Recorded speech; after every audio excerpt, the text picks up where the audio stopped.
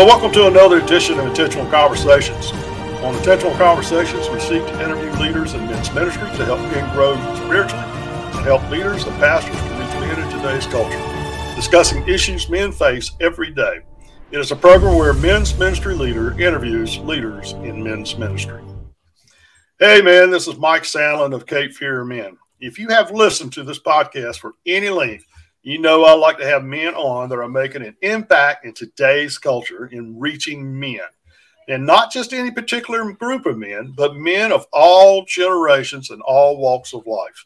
And you know the topic I'd like to discuss with my guest more than any other is discipleship. The importance of one man pouring his life into another man in a discipling relationship. And today I'm honored to have back on the program Mike Rivera. Hey, Mike, how you doing, man?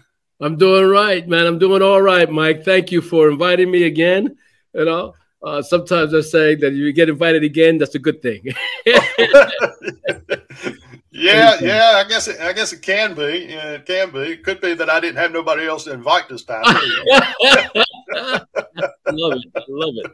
At any rate, well, for those of you who probably didn't catch the first time Mike was on, he was just on a few weeks ago, and I invited Mike to come back on because we really didn't get into the discussion we had initially planned. We talked all around it and about it, but never really got into the meat of talking about discipling. And so this is the reason why I asked Mike to come back on. So hopefully we can stay on task.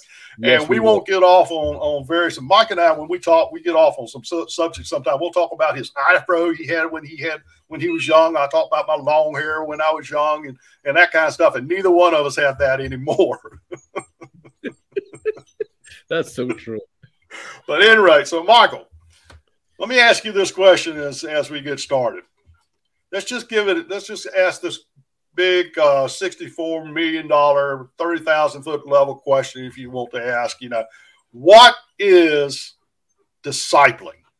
What is discipling? Well, in order to define that, we have to define what is a disciple, And a disciple is one who knows Jesus Christ, a person who has a relationship and knows the Savior, shares the gospel, worships God, gives faithfully, loves believers, loves others, and exhibits the fruits of the Spirit.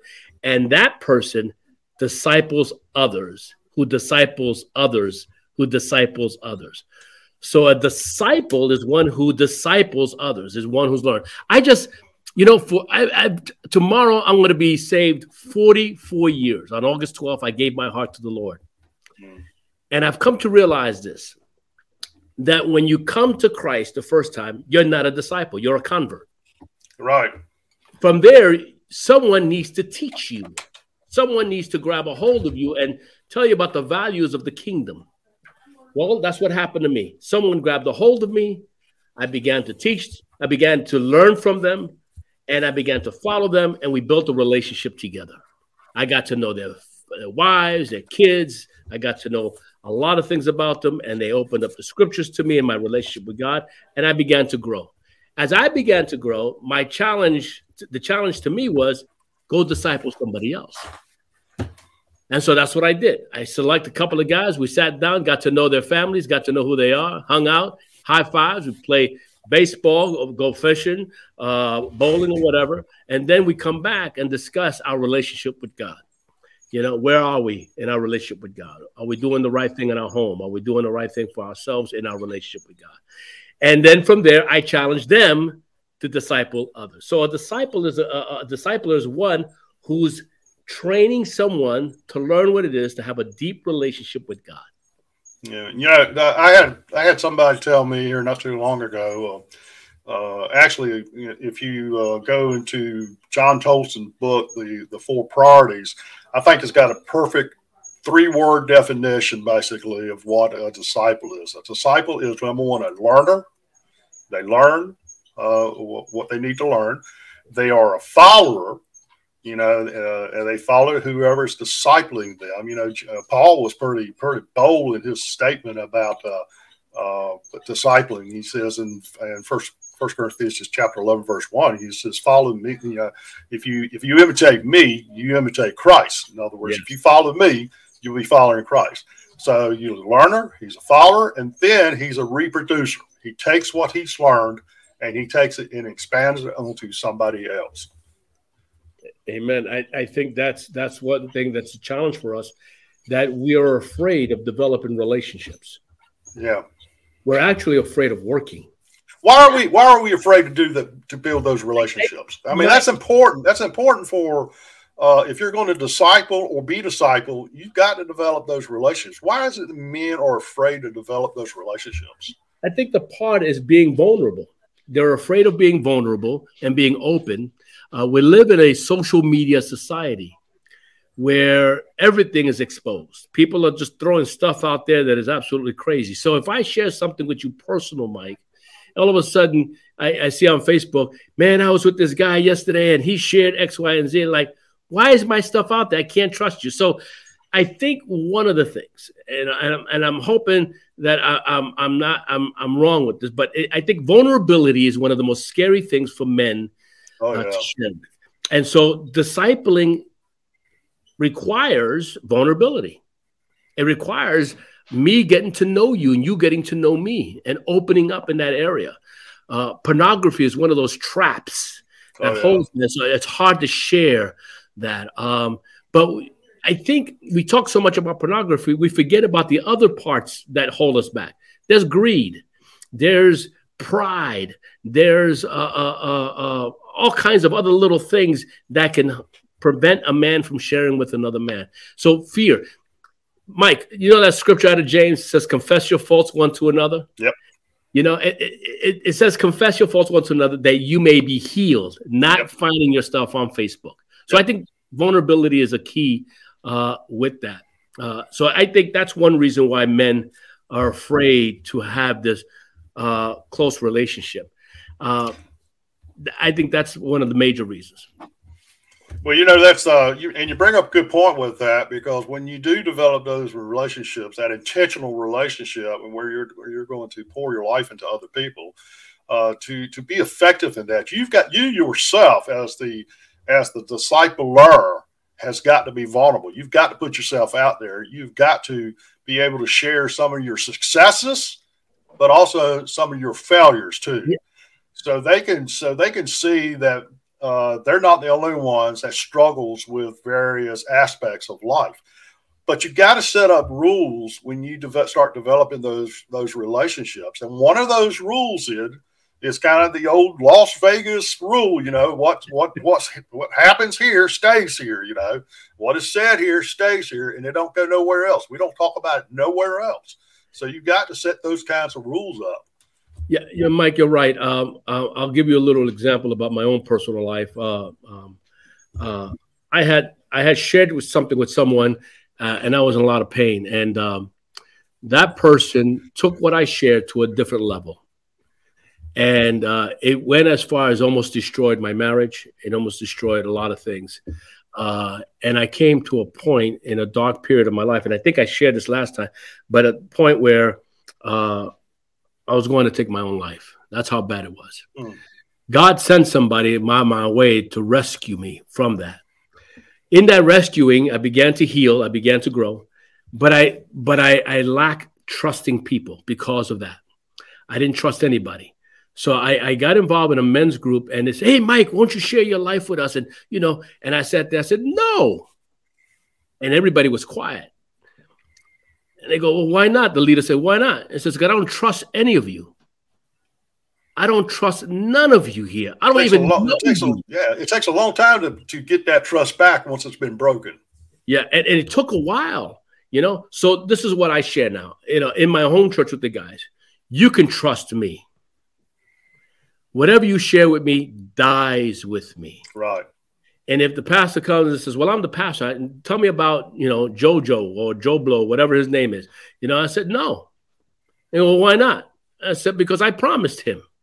Now, if you want secondhand information, that's coming from me, but I'm not going to give it to you. Why don't you just go to him and let him tell you, you know? But it's not coming from me. And so most men in my church trust me, you know, because I won't share whatever they're going through and how intimate it may be, unless it's going to harm somebody else, harm themselves or somebody else, and then that's a different story. Right. Other than that, Mike, I think the one of the major things why men don't share is because of vulnerability. You know, we need to be vulnerable as a disciple. Jesus had 12 dudes. He knew their family, and they shared a lot. And listen, he even rebuked Peter in his face. You know, that's how the relationship was. You know, he rebuked him. He had called him task a few times, didn't he? Oh yeah, he called him on the carpet many times. You know, he cut a guy's ears off, and because Peter, stop that. You know, the other part is Jesus going to the cross, and Peter goes, "You're not going there," and he says, "Satan, get behind me." And I can imagine Peter standing there, he's looking around, goes, "Satan, I'm Peter, Jesus." You know, but the relationship there was so close, and it was say, "Oh, but he's God." No, it's not because he's God. He was also human, and he built a relationship with 12 guys because he was going to give them a task that's going to change the world. Right. And that's what we're about. You know, I mean, your introduction here even says it, that we're about discipling men who can disciple others and pass on the gospel of Christ to other men and entrust them with that. Right. So discipler and discipling is all about vulnerability and learning and developing for the purpose of the kingdom of God. Amen. You know? Amen. You know, one of the things that saddens my heart a lot of times is the knowledge that many churches today, but they're growing in number, but there's still very, very few churches who fully understand what it means to disciple someone else. Even their pastors don't even realize it because they themselves have never experienced it themselves. Well, I think that we're hooked up on a program. Yeah. We're more instructional, informational. We pass down knowledge from somebody else, you know, and said, this is what you got to do and so forth. And then we end off the classroom. It's a lecture. It's a classroom format. And then the guys go home and there's no relationship with the pastor or with anybody that's there. Discipleship, as Jesus puts it, is a cost. It is a cost. It's a cost. It's the cost of my time to spend time with you, you know? And here's the beauty. If you're married, God will gift you with a wife that will release you with that time because she understands the call of your life, you know? So I think what happens with leaders is that, one, for some reason they believe that men's ministry is difficult, so we won't do it, you know? And the other part is that they're afraid, and I'm going to say it on your radio, I'm going to say it, they're afraid to be vulnerable, to put their stuff out there as well, you know, because the men will look at them. Oh, you're my pastor. And this is yeah, I'm human just like you. I'm a man like you. Yeah. I love that scripture about Elijah. He says, Elijah was a man in like passion as we are. Yeah. This is a guy who killed 150 prophets, man, who called fire from heaven, you know, and then James says, he's just a man. Yeah. And I think and again, this is my opinion. I think we're afraid as leaders to expose our life to other men and say, hey, man, I feel like what you feel. Let's grow together. Let's work together. Let's develop each other in the kingdom of God. And it's a part of protecting one another. You know, if we build a really close relationship between you and me, I'll make sure that the enemy don't try to mess up your home. You know, hey, Mike, how you doing? You know, is everything okay? You know, at home and so forth. One of the beauty things I love about Navy SEALs is that before they go to deployment, they sit down with each other and talk an open discussion about what's happening in your house. Because I don't want you to go into warfare thinking about what's going on at home. So tell me, if you're going through something in finances, let us know. We'll help you. If you're going through something in your marriage, let us know. We'll try to make it together. We'll work it, you know, and put it together. If you're going through something, hey, let's do that. So part of discipleship is brotherhood. Yeah. To make sure I'm watching out for your back and you're watching out for my back. Yeah. I don't need you distracted. I need you to be focused on what you need to be doing as a man, as a servant, as a leader, as a child of God. I need you to be focused. And so to become that man of God you need to be, you need to have those men on your back. You and I talked about the last time we were together about excuse me, about the scripture verse from Ecclesiastes in chapter 4. Yeah, man, that's a powerful verse. A lot of people don't see that verse and understand the whole complete meaning of that verse. And for those of you who may not know what we're talking about, it's verses 9 and 10, which says, "Two are better than one, for they bring a great reward on their labor." Well, if one falls down, there's another one to lift him up. And think about this, guys. If you don't have a man that you're have that intentional relationship with that's walking alongside with you, you don't have anybody that can really lift you up until maybe it's too late. But the interesting thing is, at the end of that verse 10, there's a warning there. And it says, "Woe to the man who doesn't have," and some scriptures say, some translations say, "Pity the man who doesn't have someone to lift him up." And that is so important for us men to recognize. We've got to have guys who have our backs, who's walking along. And that's what a little bit about what discipling is all about, is walking alongside another man and encouraging him to help him to grow and to help him to know what it means to be a committed follower of Jesus Christ with an intentional, loving relationship with him. Yeah. That's one of the most, that, in fact, the men's ministry here at this local church is built on that verse, and we call it Building Brothers. And I have a very unique, close relationship with a brother here. He's one of the elders of the church. His name is Jerry Dunn, and I could talk to him, and he could talk to me. I call it a Nathan relationship. Oh man, a Nathan relationship where if God speaks to him, I know him. And I know how God uses him. And so I'm open to whatever God has to say to me through him, in that sense. And so we build each other up. And I remember conversations that we've had, man, we in tears sometimes and laughter, and that's that part of grabbing a hold of that brother, making sure that we don't fall and we continue walking together on this journey with Christ. So I that's a very powerful scripture. But that warning, I wonder, do we really grab a hold of that warning? I don't, because, when I talk to men about that, I said, what that scripture is telling you is you got to have a man walk aside that knows you so well that when he sees you beginning to step off into the abyss, so to speak, he can grab you by the nape of the neck and pull you back and say, "What are you doing?" And speak honest to him. When you think about Nathan, and I couldn't help but think about when you talk about Nathan in relationship to David, being able to go to David when he David sinned with Bathsheba, did an adulterous relationship, had her husband killed and all that. And Nathan went to him and said, "I know what you did," and called him on it. Nathan knew that David was a king and he could cut his head off if he wanted to. Very easy. But he loved David so much and wanted to make sure he stayed on task with what God has called him to do. He went and confronted him about it. And of course, David repented. That's where we get Psalm 51 so much from. David repented and became one of the greatest king of Israel, outside of the Lord Jesus Christ.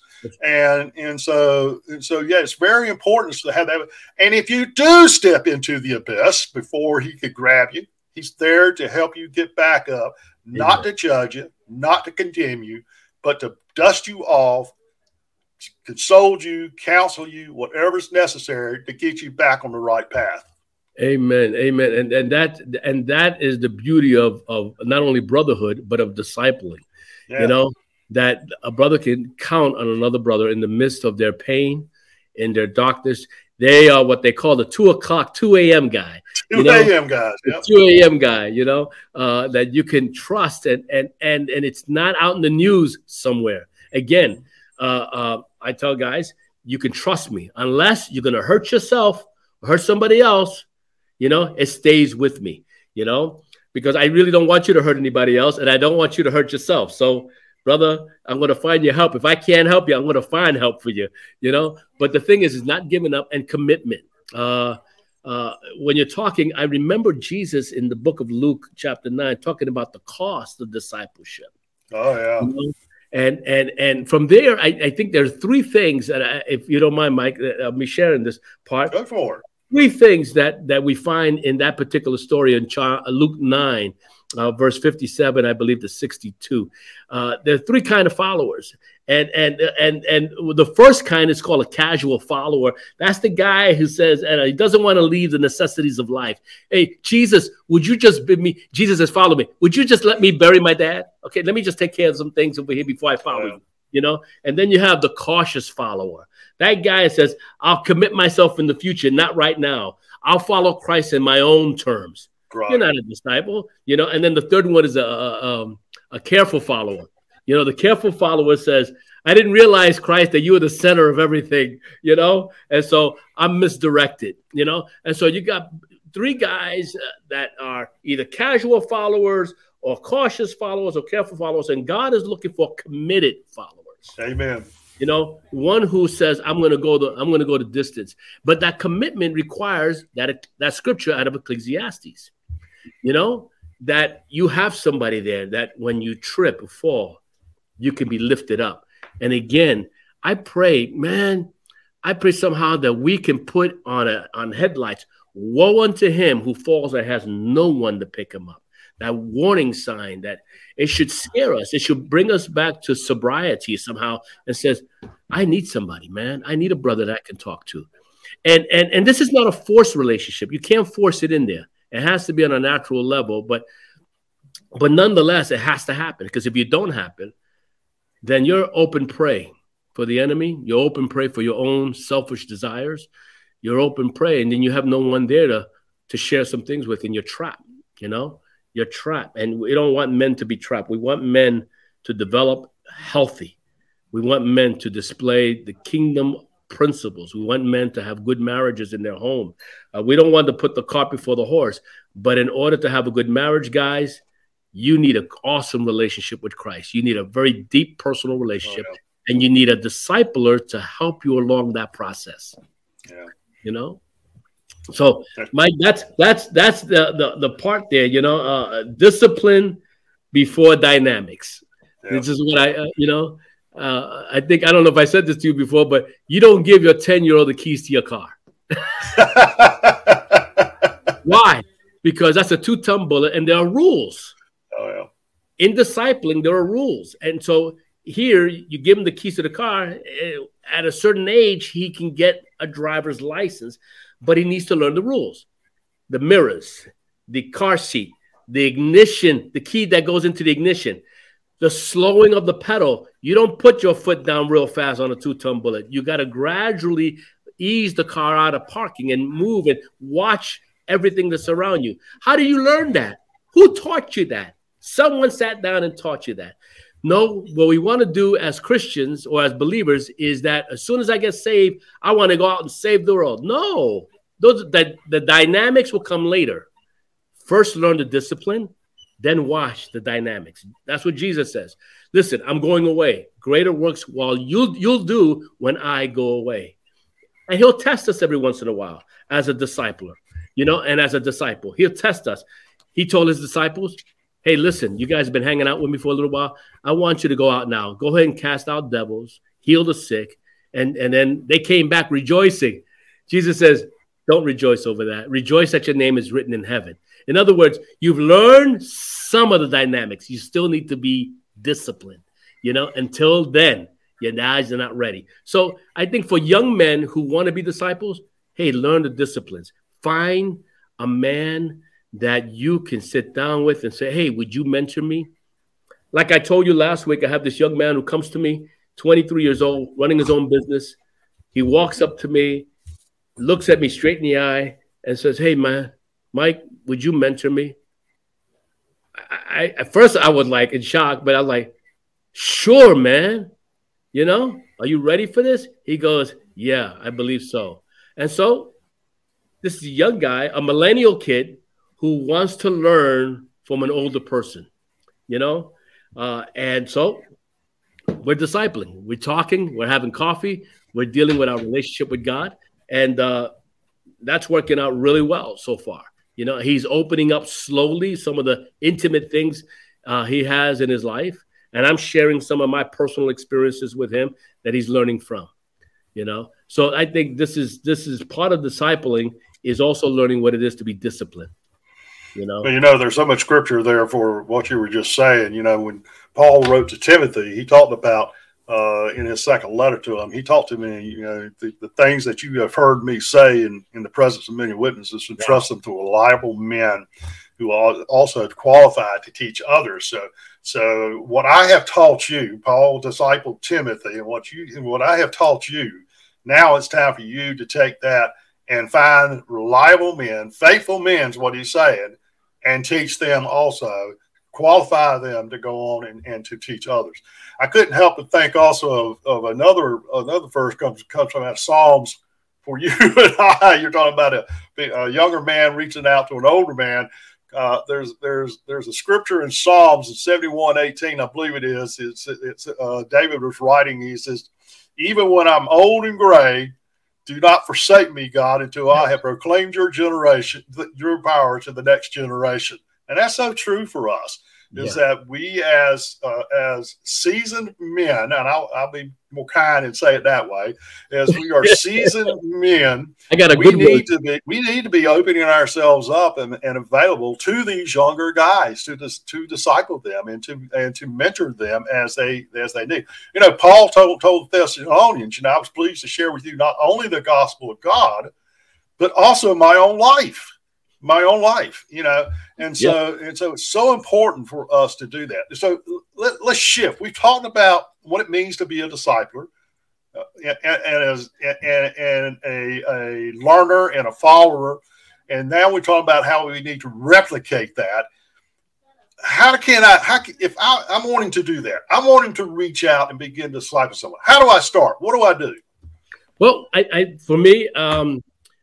look at some of the guys, and I'll come up to them and say, "Hey, man, I want you to be part of this group," and I begin this. It says, "Do you know about our discipleship group, or do you know we meet at a certain time?" And I begin to have this conversation with the guy, and I find out that he's too busy. He's working 2 or 3 jobs, And I said, "Bro, there's somewhere within that time frame that you have an hour, 1 hour, that we can meet and have a cup of coffee." Maybe it may have to be 5 o'clock in the morning. Yeah, hey, listen, I've seen it happen. Oh yeah. And we begin that conversation of a young man, and then Jesus, the way he did it, he approached his disciples. Matthew, follow me. And I'm not going to go up to a guy and say, "Yo, follow me." He's going to look at me like I got 2 heads. But I'm going to go to him and talk to him about the scriptures and about the groups that we're having for men, and then have a cup of coffee with him and just getting to know him, and him getting to know me. And you'll find out that says, "Hey, man, I've been really wanting to talk to you, Mike, for a long time. I just never had the opportunity. This is great." And the guy begins to open up, and that's the beginning doors for me, at least, of discipling. And we talk about, I talk about different things. We talk about prayer. Do you know how to pray? Do you take time out to pray? How's your life? Are you living a holy life, in the area of purity? Now, I know that sometimes that scares guys, when they hear the word purity, that means sinless. No, we're not talking about sinless. Are you working on areas that that are weak in your life? That I call it the cheesecakes. Are you eating the cheesecake, or are you walking away from cheesecakes? Walk away from the cheesecake, because cheesecake is not good for you. So is your life holy before God? In other words, holiness meaning, is it different than the standards of society? Yeah. Do you have a level of integrity? Do people trust you? And things of that nature. Making the guy think about his own life and so forth. How's your worship with God? Listen, we talk about women worshiping God. There's not enough talk about men worshiping God, expressing to God. There's nothing wrong with expression. If you're married, guys, how did you show love to your wife? How did you express it to her? How did she come to know that man loves me? You did something. So the same thing with us when it comes to our relationship with God. You show other men, this is how you worship God, And then lastly, if you're a dad, I learned how to become a dad by watching mature men. And you say seasoned men, I call them sage. Men who have wisdom, men who've been around for a long time and have the stripes and the battle marks on their back, and watched and said, that's it, what it is to become a dad. I didn't learn it from my father. In fact, I didn't have a father when I was growing up. I got to meet him for the first time when I was 18 years old. So I couldn't learn anything from him. So who did I learn it from? Watching men of God, sage men, how they treated their wives, how they treated their kids. And that's how I learned it. And then my own mistakes in my own home, and watching this and learning the scriptures and understanding what God is doing in my life. And that's what men need to learn how to do. And this is part of what I try to do with men as much as I can. I'm not perfect. I'm the average guy like anybody else, but I know that I have a passion that God has given me for men. I've been doing this for about close to 20 years, Mike. If I don't have passion, then I must be crazy.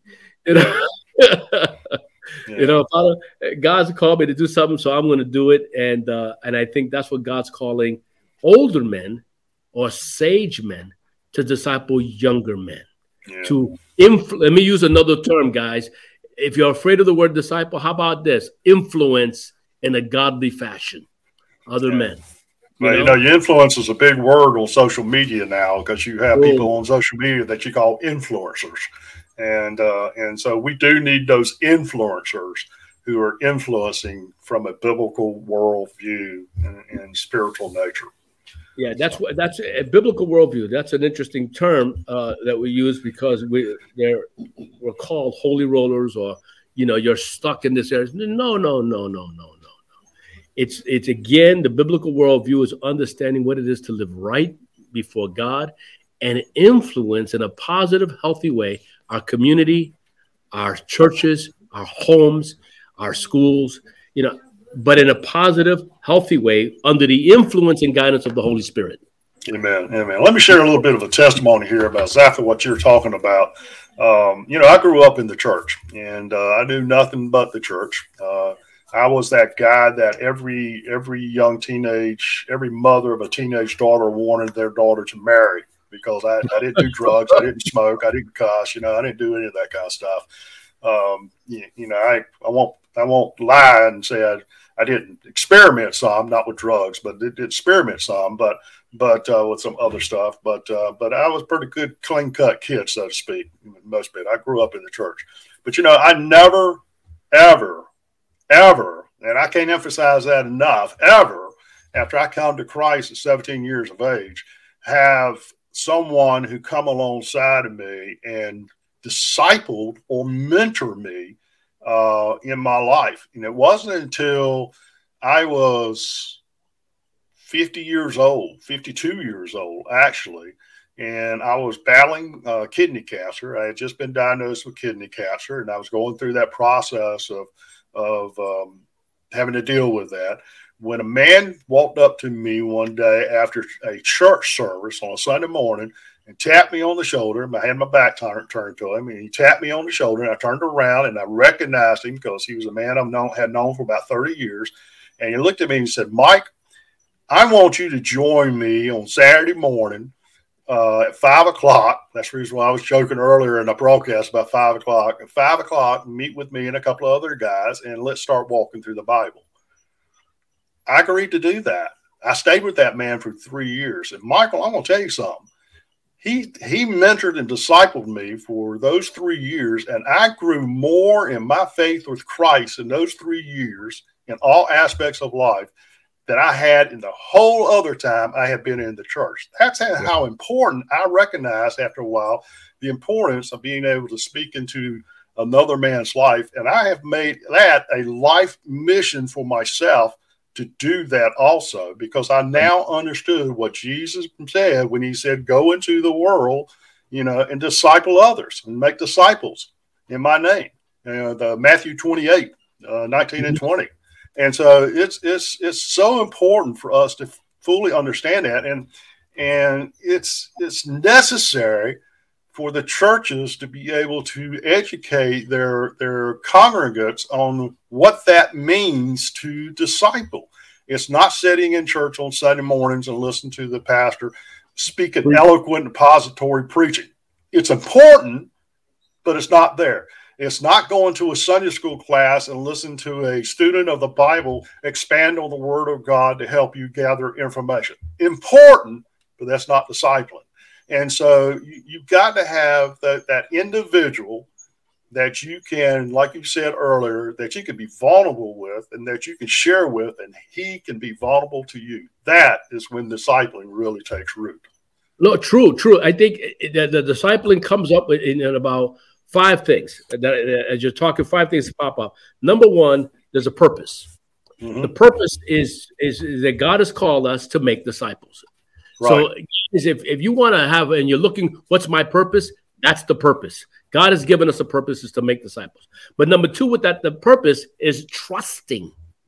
Trust is the foundation of any relationship in discipling. If you don't have trust, you can't do it. Trust is the foundation. Number 3, it will be from the trust. It opens up, Mike, to what we're talking about is vulnerability. And now I can trust you, and I'm open to that. And then number 4, what comes out of that whole thing is commitment. Amen. Commitment. Now I'm open to Mike. I trust Mike. I found a purpose in making disciples. Now I'm committed. Mike, what do you want me to do? How do you want me to do it? When do you want me to do it? I'm committed to the call. Mike makes a trumpet call on the pulpit. Guys come. Why? Because they're committed. And then the fifth part is the most important part. The 35th president of the United States, President Kennedy, said this: one man can make a difference. Everyone should try it. One man can make a difference. Everyone should try it. Practice what you teach and preach. Again, I said this: your walk talks and your talk talks, but your walk talks louder than your talk will ever talk. Your life says something. And let me tell you, people are watching. Other men are watching. They're watching Mike Sadler. Look at him. Look at the way he walks with God. I want to learn how to walk with God like that. Let me ask Mike. Mike, how do you do this? I'm glad you asked, and then you bring them in. So our walk, our life speaks loud, and it's like an open book. And that, from that part where you quote that scripture out of Paul with Timothy, I entrust the gospel with him. Why? Because I know his walk. I know his walk. And that takes personal relationship, discipling. It's not complicated. I think the fear is the vulnerability. We're afraid. Women, this is not a comparison. Please don't take this as a comparison. women do it very naturally. Yep. They do it very naturally. But men have this thing because, and I still don't know why most of them, they have this thing inside of them. And I think the bottom line is pride and vulnerability. Let's knock it out, guys. Let's become what God has called us to be. Open your life to another man. Find someone that you're able to build a relationship with and grow together, and watch how God uses you guys to change your community, your home, and your life, and things around you. You'll be surprised what God can do through you. Amen. Michael, we're coming up on our time, bud. I mean, we've been talking about this for a while, and time has flown by, and we're coming up. We're going to have to start wrapping this up. But I just wanted to quote that verse from Matthew chapter 28, 19 and 20 again for our people. I know it's a verse that we hear in churches a lot, but we need to really understand what Jesus is saying here, and the fact where he says, when he says, go and make disciples. The interesting thing is, and you're a student of the Word of God too, where it says in that verse at the beginning, therefore go. A better translation of that is as you go, make disciples of all nations, baptize them in the name of the Father and Son and the Holy Spirit, and teaching them to obey everything I have commanded you. That's the discipling part of it. You're teaching them. You're teaching them. And Jesus said, and as you do this, and surely I am with you always, even to the very end of the age. And so he is with us while we're doing that. He's telling us to, as we walk this life, as we follow him, we need to be discipling others, and teaching them the things that he's commanded us. And that, and as we do that, he's going to be with us as we do it. And so we need to do that. I want to I want to give you just a minute or two yourself just to kind of wrap up your thoughts on discipling and why it's so important for us to develop and ask God to show us that person for us to disciple, and why it's so important for us to do that. Well, for me, the importance part is, one, as a discipler, my relationship with God has to be intact. That's number one. It's not always perfect. Why? Though God has delivered me from the penalty of sin, he has yet to deliver me from the presence of sin. So I have to understand who I am. Remember that scripture out of Peter, he says, add to your faith. And there's a list, 7 things he says, add to your faith. And number one in there, well, not number one, I think the third one says, add knowledge. Knowledge. Knowledge of what? 3 things. Knowledge of self. Understand your weaknesses as a discipler. Understand who you are, where you come from. And then when you understand that, you'll understand your relationship and your identity in Christ. Number 2, when you study and understand self, it'll help you to understand the scriptures, you know? Amen. And when you understand the scriptures, you'll get to know the Savior in a different way. So in that is knowledge. When you do that, hey, find a young man who is struggling in understanding scripture. You can see them almost in their face with a puzzled look and so forth. Put your arms around us. Let's go have a cup of coffee. Let's go eat a Subway sandwich or something, and then begin to talk about their relationship with God and how you can help them along, and says, hey, allow me to disciple you. Allow me to mentor you. Allow me, I don't know, whatever adjective we can use, but it's in the realm of relationship and developing Christ. If we don't do that, Mike, number one, we'll have chaos and everybody will do whatever they feel like doing. Number 2, we're out of the will of God. Yeah. Number 3, men will be hiding their sins, and they'll probably even die in their sins, you know, and not being free from the torment of their mind or what they're going through. One of the greatest stories, not great story, but one of the things that I wrestle with are 2 gentlemen in the Bible. Similar stories or similar impacts of their lives. Judas and Peter. Mm. Peter lied 3 times. And the 3rd time he cursed. He cursed Christ. Right. Judas denied him 1 time, threw the money back, and was tormented on the inside. And the result of both of them were different. Judas hung himself. Peter was found among the disciples, but still going through an internal struggle inside. Why didn't the disciples get up and go after Judas? They were with Jesus for 3 years. Judas betrayed them. Man, Jesus taught us to love, forgive, to grab a hold of the brother. Don't let nobody fall. They let Judas die. They just let him die. They didn't care about him. They forgot the principles of developing and going after a brother who's hurting. The worst thing for any man is to be alone with his own thoughts. Brothers, you cannot be alone. And I do not want to take the scripture out of context, but the scripture, I think, says it out of the book of Genesis. When God looked at Adam, it says, it's not good for him to be alone.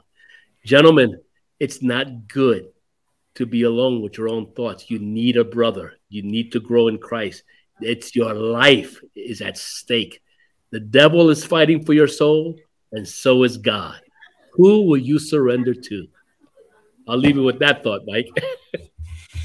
Well, Michael, I appreciate it. I appreciate the conversation. I always have a good time talking to you. And we got to have coffee somehow.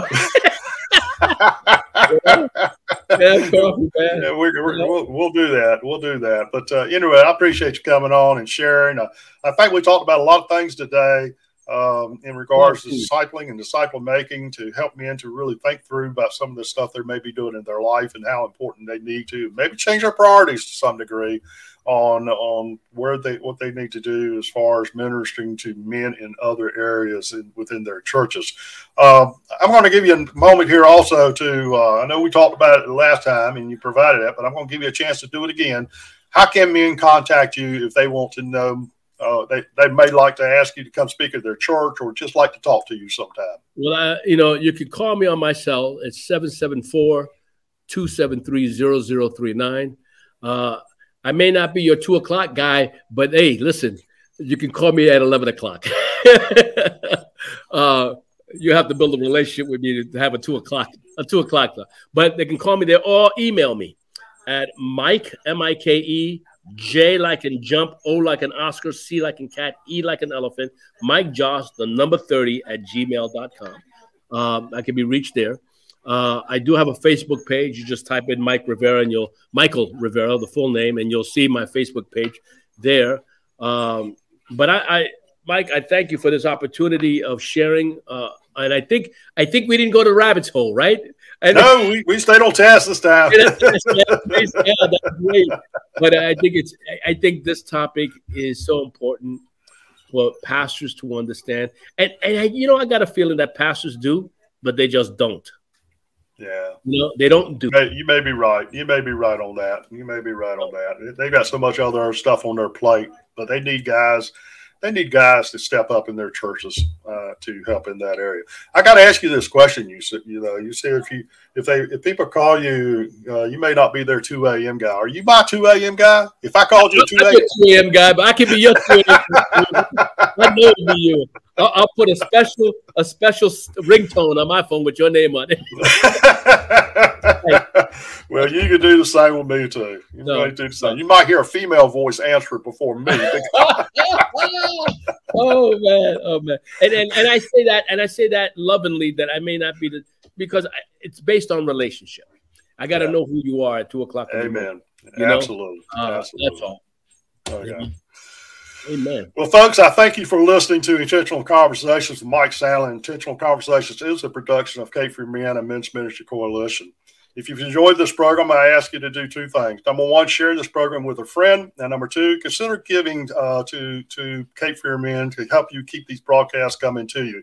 And to become a financial partner of Cape Fear Men, you can go to the capefearmen.net webpage and click on the Give button that you'll see there at the top of the page.